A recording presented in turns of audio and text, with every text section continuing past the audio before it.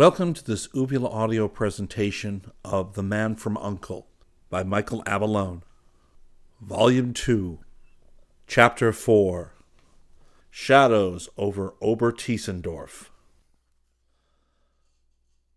La Bourgette was a red glare against the inky backdrop of the Paris sky. Blinding, powerful arc lights traversed the airdrome.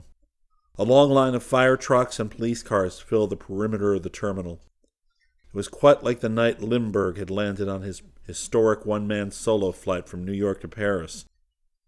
Hordes of onlookers thronged the outskirts of the field, their jostling and shouting drowning out all sanity and order. Napoleon Solo dismissed the cab driver and alighted. The front doors of the terminal were yet a good quarter of a mile away. Though it was fairly obvious that normal civilian entry was now impossible, Solo walked slowly in that direction. He only paused when he found one of those glass-walled telephone booths. Amid the hubbub and uproar, he was but another meaningless figure added to the bedlam. The night was alive with sound and fury.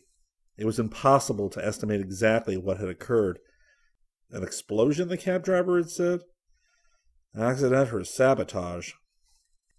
Solo dodged a trio of hurrying, overall, grease-stained men and stepped into the booth. He dropped a coin into the slot and waited.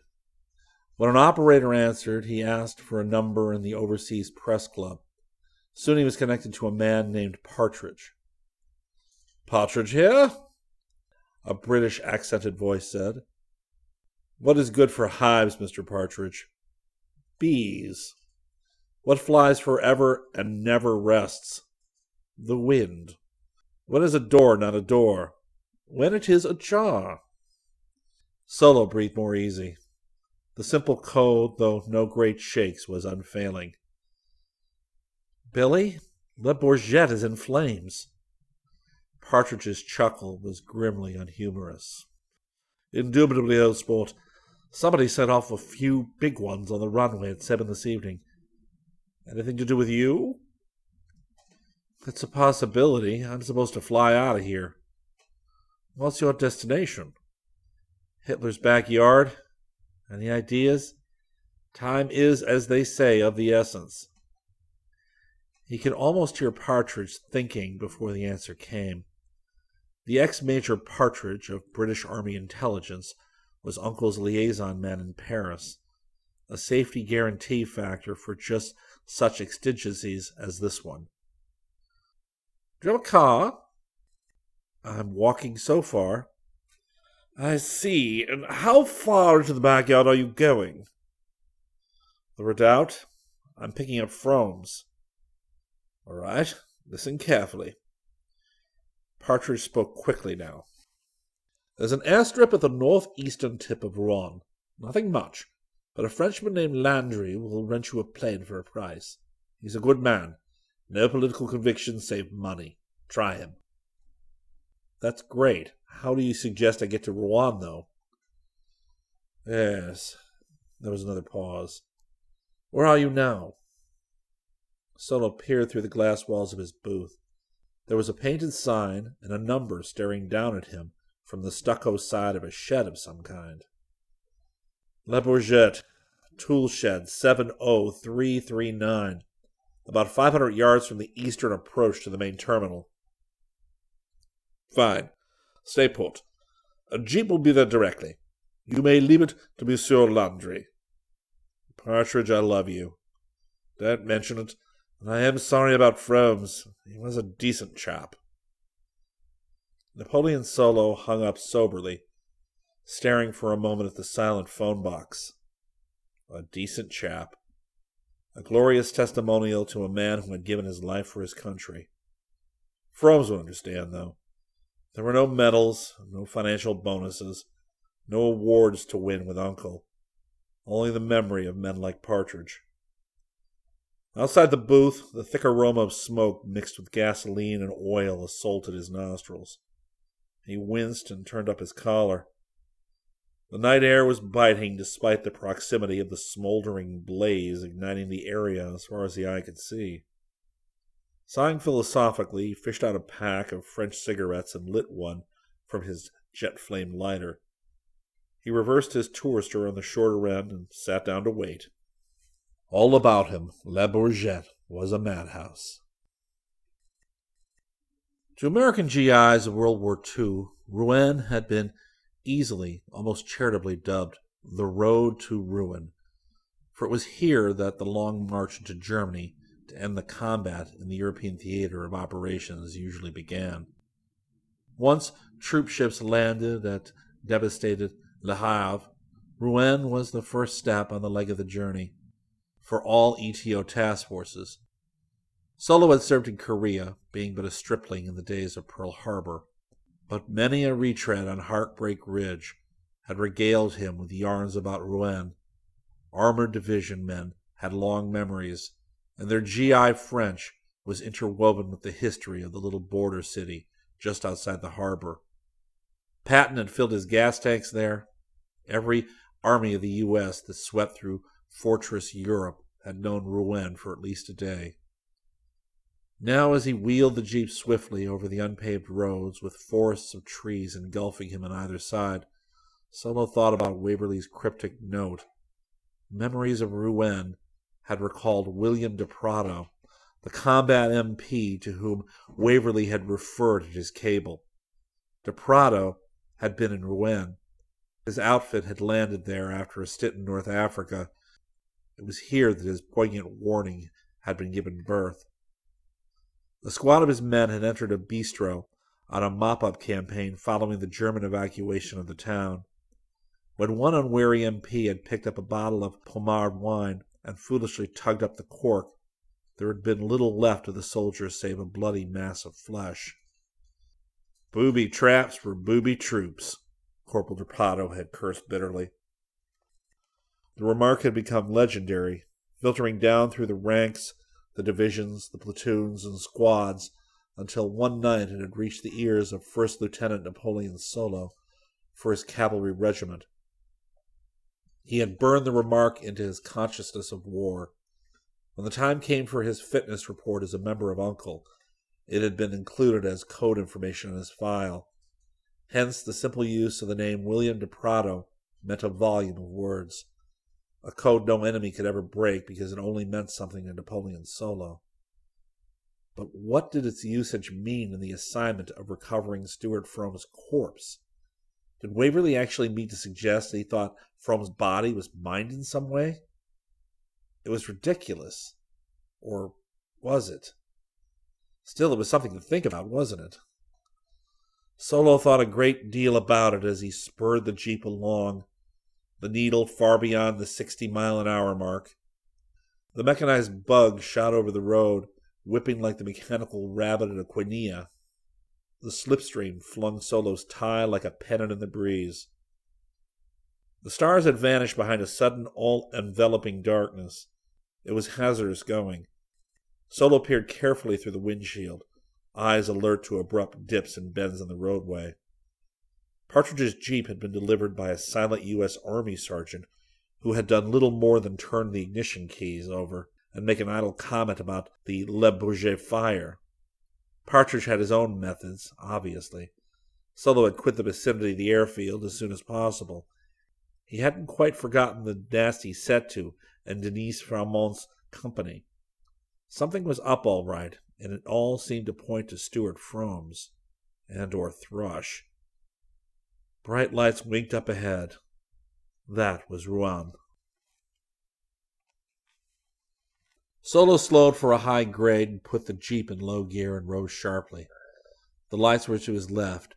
He consulted his watch. Close to 10:30. He found a map in the glove compartment of the jeep and scanned it thoroughly. The compass needle set artfully in the watch face indicated northeast. Grimly he swung the jeep where the road suddenly forked to the right. Landry's airstrip shouldn't be too far away by his reckoning. And it wasn't. Past a cluster of house lights and streets of poor illumination, he spotted a dirt road leading to the northeastern end of Rouen, and then a bevy of scattered farms. A cow mooed in the night. Solo concentrated. It would be easy to lose sight of his destination in the deepening gloom. And then he saw what he was looking for. 10 kerosene markers glowing in the night. There was a wide expanse of earth, lighter colored than the rest of the brown French ground, then a long, low hangar of sorts. Dimly against the horizon, he spotted the trim outlines of the airplane. Landry was waiting for him. "You fly, my friend?" "Yeah, and I'll pay you well." "Good on both counts. I'm sure you will like this plane we have for you." The man was a parody of France. Fat, berayed, pot-bellied, and dirty as a swine. A burned-down cigarette barely peeked from beneath a clump of walrus mustache. Solo's nostrils curled. The man wasn't worth trusting, yet Partridge had vouched for him. "I'd like to leave immediately." "As you will, my friend. The plane is already being warmed up." Solo reached into his pocket for his billfold. His eyes searched Landry's unkempt face. Landry shrugged his mountainous shoulders. "I prefer American money if you have it. $1,000 will do nicely." It was Solo's turn to shrug. "Will 10 traveler's checks at 100 each do?" Yes, quite nicely." From outside came the muted roar of aircraft. Swiftly, Napoleon signed 10 checks and tore them neatly from the blue folder and handed them to Landry. The Frenchman grunted and tucked them into the waistband of his dirty trousers. Ludicrously, he wore a fashionable cummerbund around his expansive middle. How long will this flight take? Time was the main concern now. "Where do you journey to?" "Obertiesendorf, or any place near enough to make it worthwhile." Landry considered that. 3, maybe 4 hours. As I say, the plane is a good one." "I'm sure of it. Au revoir, my friend." To Solo's great surprise, he found the plane to be a modern, streamlined Beechcraft Debonair, a real custom-built American job, the plaything of millionaires and Riviera scions. His respect for Landry mounted. He waved back a farewell to the shed where Landry stood at the window. Solo reached the ship, a fine swath of propellers shining like a million stars in the gloom. He spotted a figure, helmeted and goggled, sitting in the cabin. Solo pulled the air door back and placed his tourister in the roomy space beyond the 2 front seats of the cabin job. As he squeezed in, the helmeted figure slid over to the far seat. Solo frowned.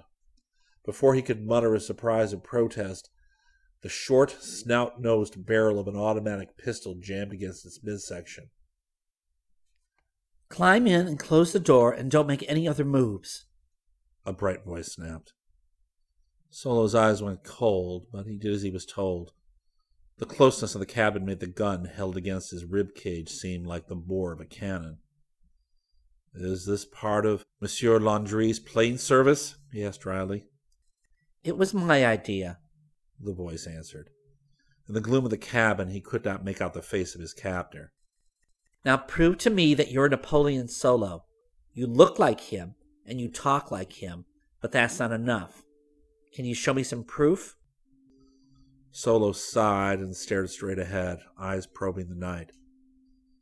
"Can I reach for my identity card?" "Go ahead, but no tricks." Very carefully he took from his inner pocket a small stack of business cards and plastic-coated licenses and handed them over. "There you go. Leaf through those. Find the one you want. Maybe you'll win a large, shiny new automobile." "You fool." But his captor said nothing else and took the cards. Solo folded his arms, listening to the smooth tune-up of the Debonair's engine. For a brief second he watched as the helmeted figure took his Uncle identity card and applied a small applicator of some kind to its surface. A drop of some form of liquid washed over the face of the card. Nothing happened. There was a satisfied grunt from the occupant of the other seat. "Very good, on all counts. You may take us up now, Mr. Solo. It's time we got out of here." Solo shrugged and busied himself with the controls. He too wanted to get into the air. He swung the Debonair around, pointing its nose to the east, and began to taxi along the hard, lumpy earth. He checked his instrument panel and hummed to himself. The slender figure at his side had pocketed the snout-nosed automatic quite suddenly. He drew back gently on the stick, mind occupied with takeoff. The nose of the plane knifed forward, seeming to head straight for the high wall of trees before them. Gradually, almost unnoticeably, the wheels left the ground, and the Debonair lifted like a graceful bird. The propeller clawed at the air. The instrument gauges danced, the multiple needles busy with recording the flight into darkness. The dark earth fell away, the trees vanished. Monsieur Landry's fortuitous landing strip faded back into the past. Solo rubbed at his right eye, yawning, feeling the strain of the night's events. He looked idly at the figure who was now sitting quietly at his side. "Well, unknown friend and fellow traveler, you going to tell me what this is all about, or do we ride in perfect silence the rest of the way?" His companion's nose in profile was as straight as a ruler, the mouth almost lush. A confirming bell went off in Solo's head. He laughed lightly, waiting for the answer to his question. "You're not a guy, I take it. And neither are you as somebody who's crazy about airplanes and would do just about anything for a joyride." The snapping voice laughed back. You win, hero. I came here specifically to go with you on your trip. My destination is your destination. Uh-huh. Will you unmask now, or are you going to hide behind the helmet and goggles forever? The girl laughed, a warm, vitamin-packed laugh which had all the vigor and go-to-hellishness of a Marine drill sergeant. He looked on admiringly as the helmet and goggles were swept to one side by a long, tapering, slim hand. Coppery, shoulder-length hair spilled in a golden cascade. A bright, brown-eyed face smiled at him through a chocolate film of grease over the lower half, framing white, impeccable teeth. Allow me to introduce myself. I'm your co-pilot, Geraldine Terry, on this uncharted flight to Obertiesendorf, Germany. I tested your ID with a special acid, and since it didn't corrode, it's the real thing. I didn't kill the man who was supposed to warm up your plane, just cooled him with a little judo, and helped myself to his clothes so that I could get onto the field. Any more questions to relieve your mind? He stared at her. It was inconceivable, but there she was, bright and sunny, a real American beauty, yet she had maneuvered as sweet a switch as he had ever encountered. Geraldine Terry, girl spy? He mused. Government girl, if you please, she snapped back, eyes on the air lanes ahead as if she still didn't trust him. You can call me Jerry Terry. The Debonair plunged on smoothly through the night skies. Chapter 5. Napoleon. No longer Solo. More rapid than eagles his coursers they came, Solo said quietly. He was smiling slightly, but still on guard. This could easily be more like Denise Veramont's hanky-panky, and he hadn't quite reconciled himself to that one yet. I beg your pardon, Mr. Solo? Jerry Terry asked sweetly. I was just thinking about the night before Christmas, when all sorts of surprises fill my stocking. May I ask why you're so determined to join me on this trip? Jerry Terry's smile vanished.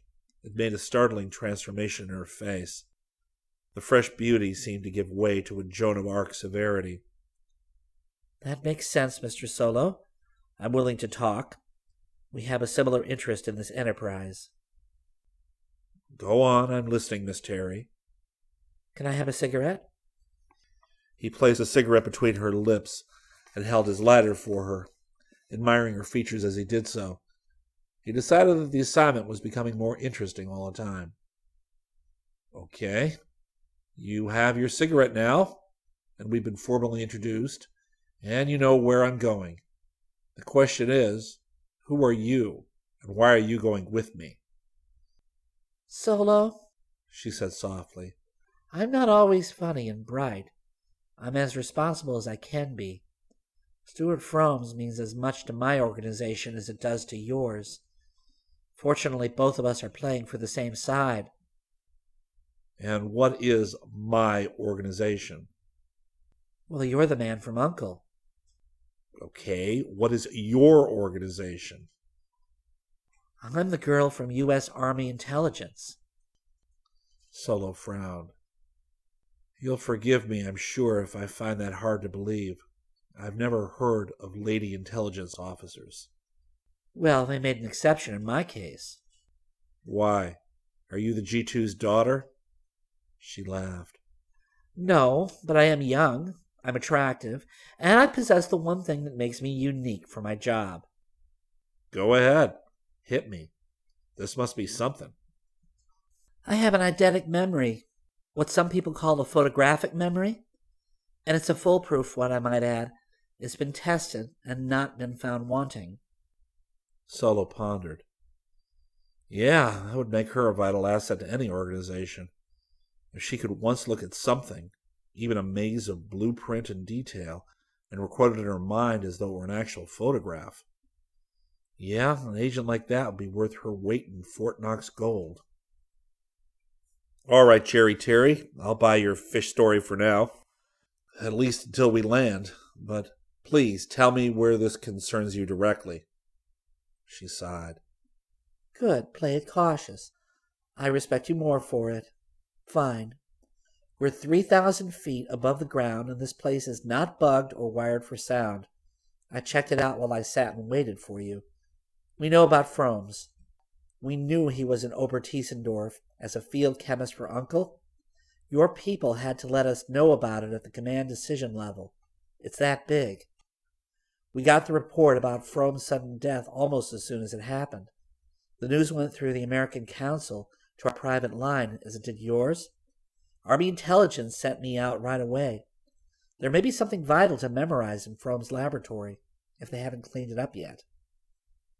Solo nodded. And who do your people think they are? Jerry Terry clamped her teeth. The communists, of course. Who else is so interested in world conquest? Solo immediately decided to change the subject. What was Fromes working on? She shivered. I don't really know, but God, it must be big to send all the troops in like that. Don't you think? Solo turned a rueful smile on his newfound ally. I work for a man who sends me on errands and then explains to me exactly what I went for after I get back. But I have some ideas. Fromes was a friend of mine, and I know what interested him more than anything else on Earth. Chemical warfare. She shuddered again.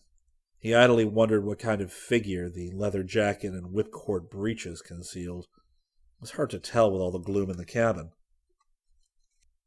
Now for the $64,000 question, he prodded.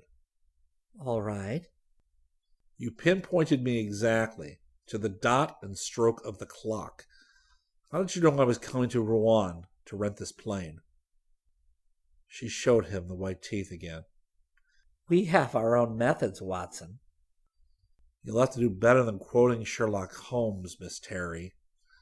I need some proof that you are who you say you are, besides your dazzling smile. Come on, give.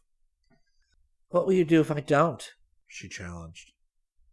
I can kill you without leaving a trace. Her eyes met his, and something stirred on the female side in their dark brown depths. I'll bet you could at that. Fair enough. We knew you were at the Internationale. You were followed to Le Bourget when you left, and a certain Mr. X is a fairly close friend of your overseas club contact. Get the picture? One top echelon man tells another top echelon man, and the agents fend for themselves. He nodded. I'm convinced. Thank you. What are your plans for Obertiesendorf? I don't intend to saw Stuart Frome's body in half just to make friends with Army Intelligence. It was a grim joke to get a laugh out of her, and he respected her for not even smiling. No, I simply wish to be with you when you claim the body, and look around. Then we can part company. We want Uncle to have the body.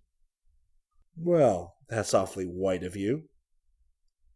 She sensed the bitterness in his voice. Was he a very good friend of yours? The best kind. Never changed colors or patterns on you. I'm very sorry, then. Don't be. He was abrupt and curt. He saw the sudden flush in her cheeks and immediately felt sorry.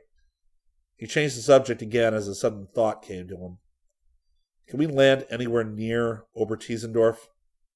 She nodded. We checked out the terrain. There's a 500-acre meadow to the south side of the town. One problem, though. How do you intend to get Fromm's body out of there? He frowned slightly. That's what bothers me the most. I guess the train is my only bet unless I can find a plane. My plans haven't covered that yet. I expect to get some instructions tomorrow. The Debonair droned on, a tiny dot in the dark seas of the French sky. Well, Kuryakin. Waverly stared glumly at Ilya Nikovich Kuryakin, marveling for the nth time at what fortune had guided Uncle to draw this man from behind the Iron Curtain. It was necessary at times to operate in that part of the world, and Kuryakin had proven his merits more than once. For all of his Russian origin, the man was an excellent Uncle agent. Clever, resourceful, physically adept, and an excellent man in the laboratories, too. Even now he was justifying Waverly's firm belief in his ability. Ilya Nikovich Kuryakin, his thatch of straw-colored hair awry, held up the test tube which had prompted Waverly's attention. Yes, Mr. Waverly. A positive, I'm afraid. Oh. Waverly turned to hide his chagrin, fumbling one of his pipes. No mistake, then. None. The sample matches the one we examined. Therefore, both corpses were suffering from the same disease. Well, that's a nice kettle of fish, I must say. He flung a reproachful glance at Kuryakin, as if he were evidencing his usual disapproval of the Russian's rumpled suit and sloppy tie. Kuryakin shrugged. When Solo returns with his body, we can run another test. If it turns out the same way, there can be no mistake. Yes, that's true. Waverly worried his corncob pipe. It was a damnable business all around.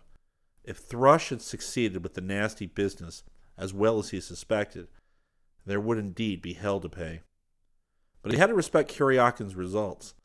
If the blood specimens of the corpses from Utongoville, Africa, and Sparewood, Scotland, showed the same X factor, why then the proof was there. Of what he did not know, save that his research laboratory experts had found one exact, unknown similarity between both blood specimens, something they vouched could not happen in 100 million attempts. Have you heard from Solo yet, Mr. Waverly? No, but I intend to phone him transatlantic, 12 o'clock Germany time, tomorrow. He should be where he's supposed to be by then. If anyone can make an appointment at the right time, he can. Yes, indeed. Well, Kuryakin, we'll discuss this at another time. Yes, sir. Back at his quiet desk, with the row of enamel buttons, the head of Section 1, Uncle, found a neatly stacked mass of reports awaiting him. The teletype and recorder machines had issued forth a harvest of data. It was Waverly's daily duty to keep abreast of all that happened in the world as it affected the organization. Waverly put away his corncob and attacked the pile. Yet even as his mind flew over the data, absorbing the material therein, he could not shake a gloomy feeling of impending doom in the pit of his ancient stomach. The reports on the La Bourgette fire and the hullabaloo at the Hotel International had had a demoralizing effect on him. He seemed to have sent Napoleon Solo on an assignment which did nothing but raise a swarm of hornets. Damnation, he thought. It only went to prove that Stuart Fromm's corpse was of the utmost importance to somebody.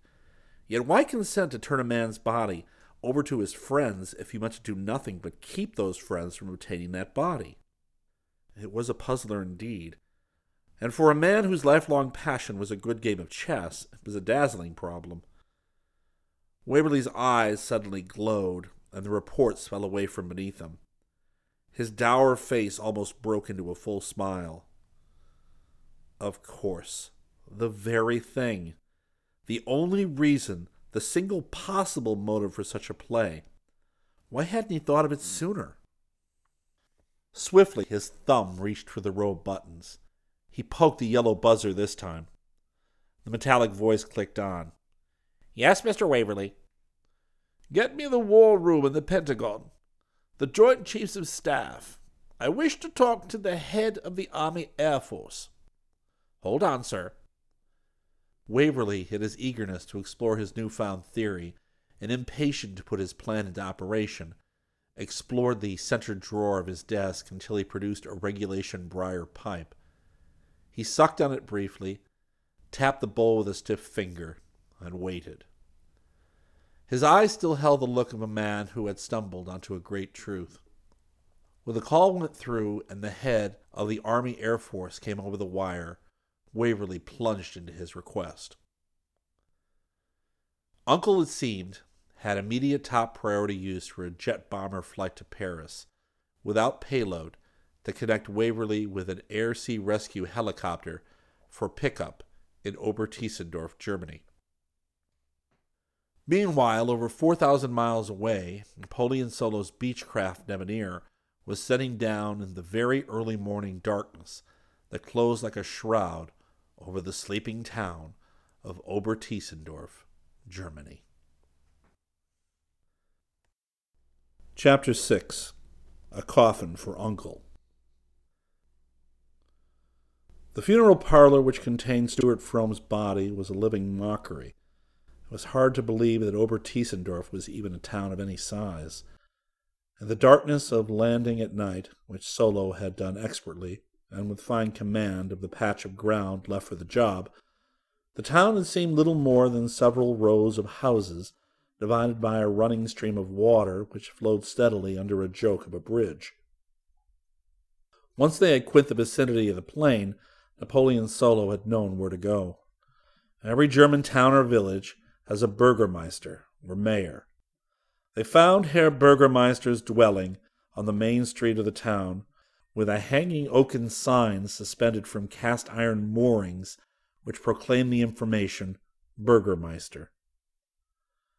Napoleon Solo had roused that irate individual from a sound sleep, banging loudly on the front door. A frightened housefrau had peeked down owlishly from a shuttered window, and then hurried to fetch her husband. While they waited on the rutted road below, Solo had taken stock of a few things. He was worn to the bone and starved, and Geraldine Terry had a splendid figure. She was nearly as tall as he was, but her chest measurements were far more satisfactory and in shapelier evidence. The leather flying jacket could not now conceal the surge of a ripe, womanly body. The Burgermeister, thin, scrawny, and old, gawked in relief when Solo flashed his impressive uncle credentials, which to the world at large was some kind of charitable organization for the needy and underprivileged. It was so easy for the casual observer to assume from Solo's outer appearance that he was some wealthy young man who had decided to be a philanthropist as his life's work. Herr Müller was impressed, too. "Ja, I'm glad you have come. It is about time you take your friend." "I've made good time, all things considered." Ja, it's true, but one day too long, and we have to bury your friend." I don't understand." "Do not misunderstand. He was a fine man, but law here. Body must be claimed by 2 days, or we must bury body. You understand, he rot and smell if we don't. No, we do not have, facilities for refrigeration." "Please take us to him now, Herr Müller." The undertaker's parlor was no more than a squat, ugly brown building of stone and wood. Inside, a dim bulb burned feebly. Solo reflected bitterly that the undertaker's calling was the same the world over. Keep a light burning in the window all day long to remind the living that some day They would die, and now was the time to make plans. Stuart From's corpse lay on a flat wooden table, a long sheet of gray muslin draped over his entire length.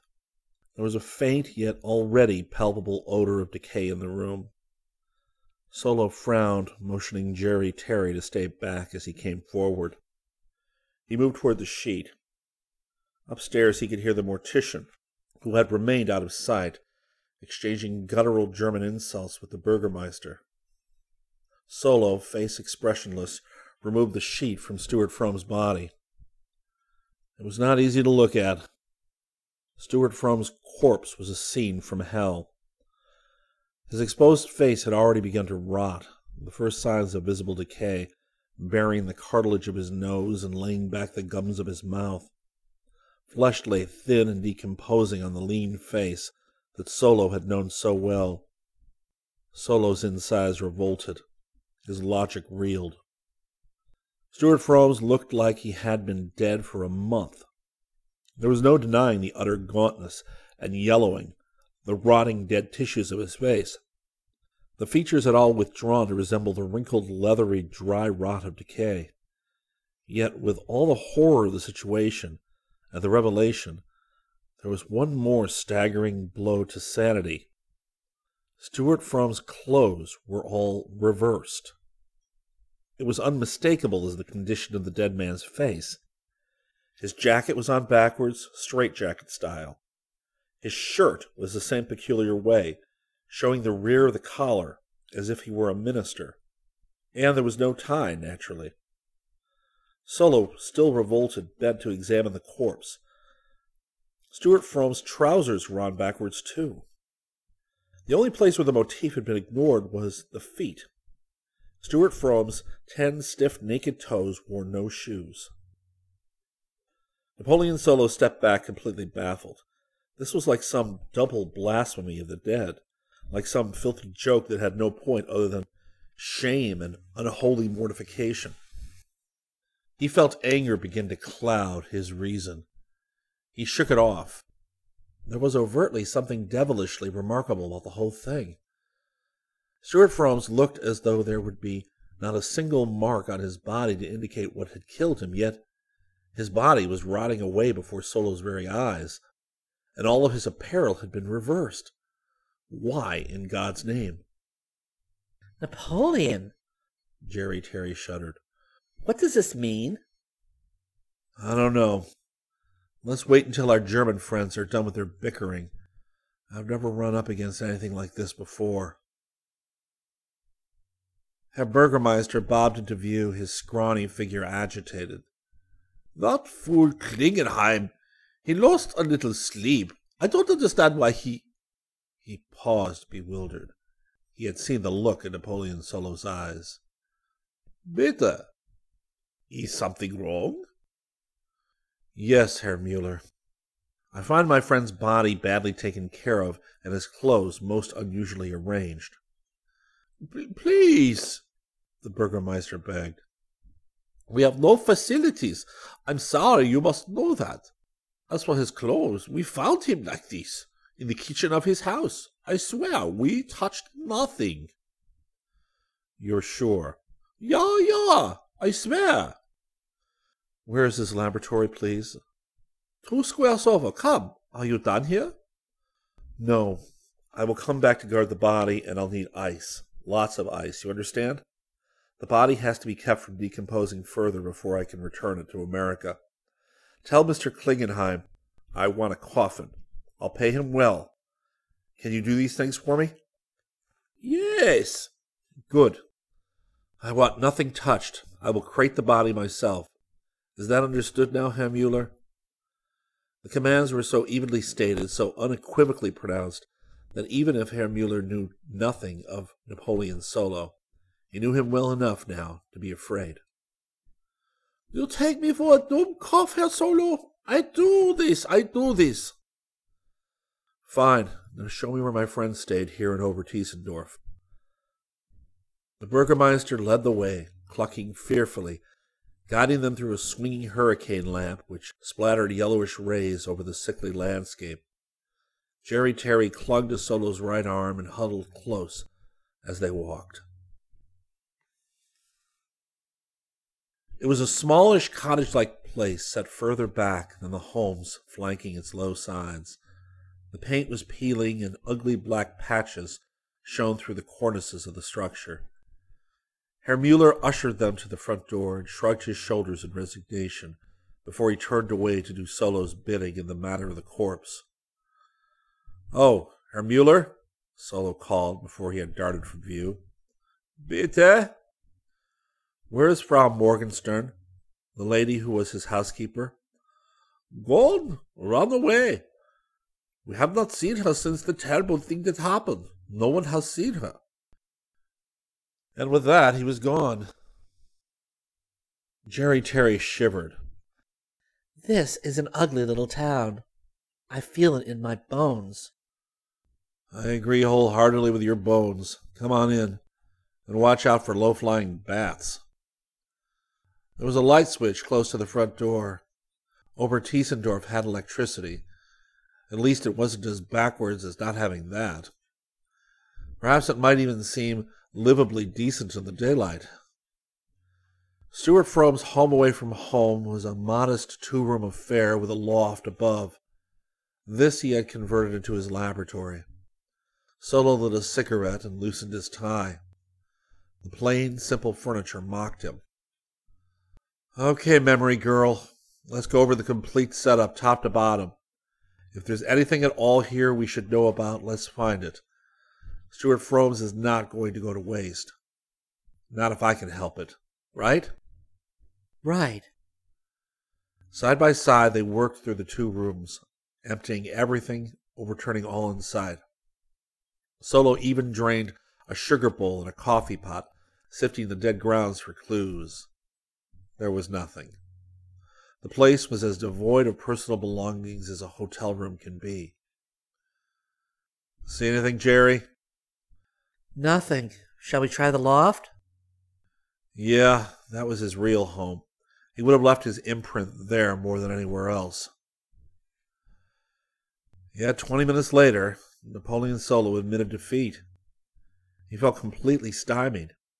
Beyond finding the same old Bunsen burners, slides, and scientific apparatus that a research chemist might need, he was absolutely in the dark. Worse, they had not even stumbled upon a book of notes or records or some such daily log in which to record data. Blind alley, Solo? Maybe, Terry. I don't think so. He had notes all right, lots of them, in his head and on paper. The trouble is, whoever killed him forgot nothing. I got his notes, too. That would make sense if he found something. He must have, or he wouldn't have been killed. She sighed. We don't know for a fact that he was killed. He stared at her. The high altitude must have scrambled your brains, Miss Terry. Agents like Stuart Frome's don't just keel over in midday because they have high blood pressure. Probably not, but I wish we knew for sure. Solo cast a long, mournful look around the house. He shook his head, fatigue making his voice as raspy as a file. He found out something, all right here and right in this room. And they found out about him.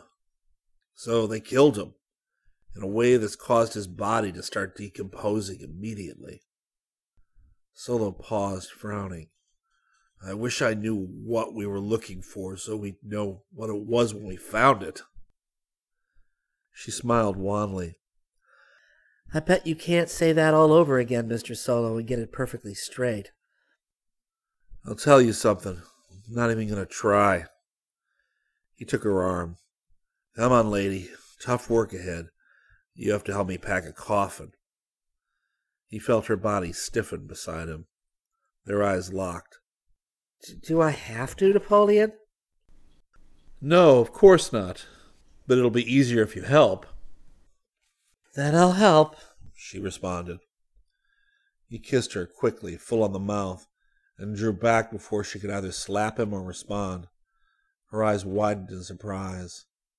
He laughed. You thought I was going to make love to you right there and then, huh? Something like that. she confessed. Something like that. Something like that'll come later, I promise you, he smiled.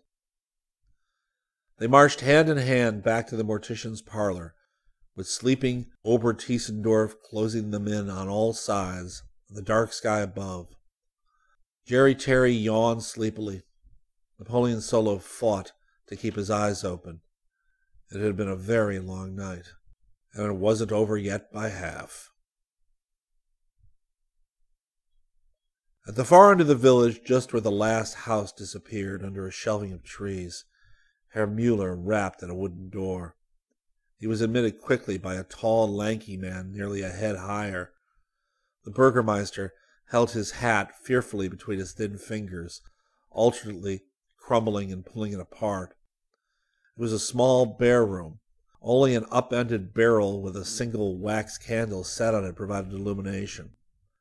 The tall man stood behind the light, face in the shadows, his figure looming large on the ceiling.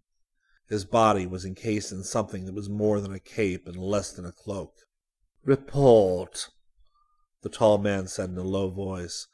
It was hollow and somehow unreal, like something heard in a vault. "A man has come for the body." "What man?"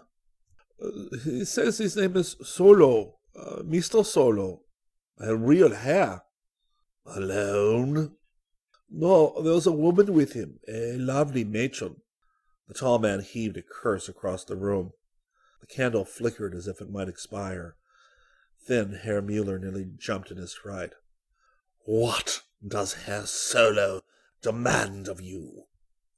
"Coffin? Ice? Much ice. He wants to prevent the body from more decomposing." "So," the tall man laughed briefly and chillingly. "Anything else?" "Nein, bitte, that was all he asked for." The tall man laughed. "Good. Give him his coffin. Give him his ice. Obey all he tells you." "Bitte." "Go, now. Make sure it is all done. That will be all." Herr Mueller nodded, his throat working nervously. Turning, he fairly crawled out of sight. The door closed softly behind him. The tall man moved to the candle and bent over it to extinguish the flame. Briefly the light illuminated a face from hell. Then the flame puffed out, and the room was once more in darkness.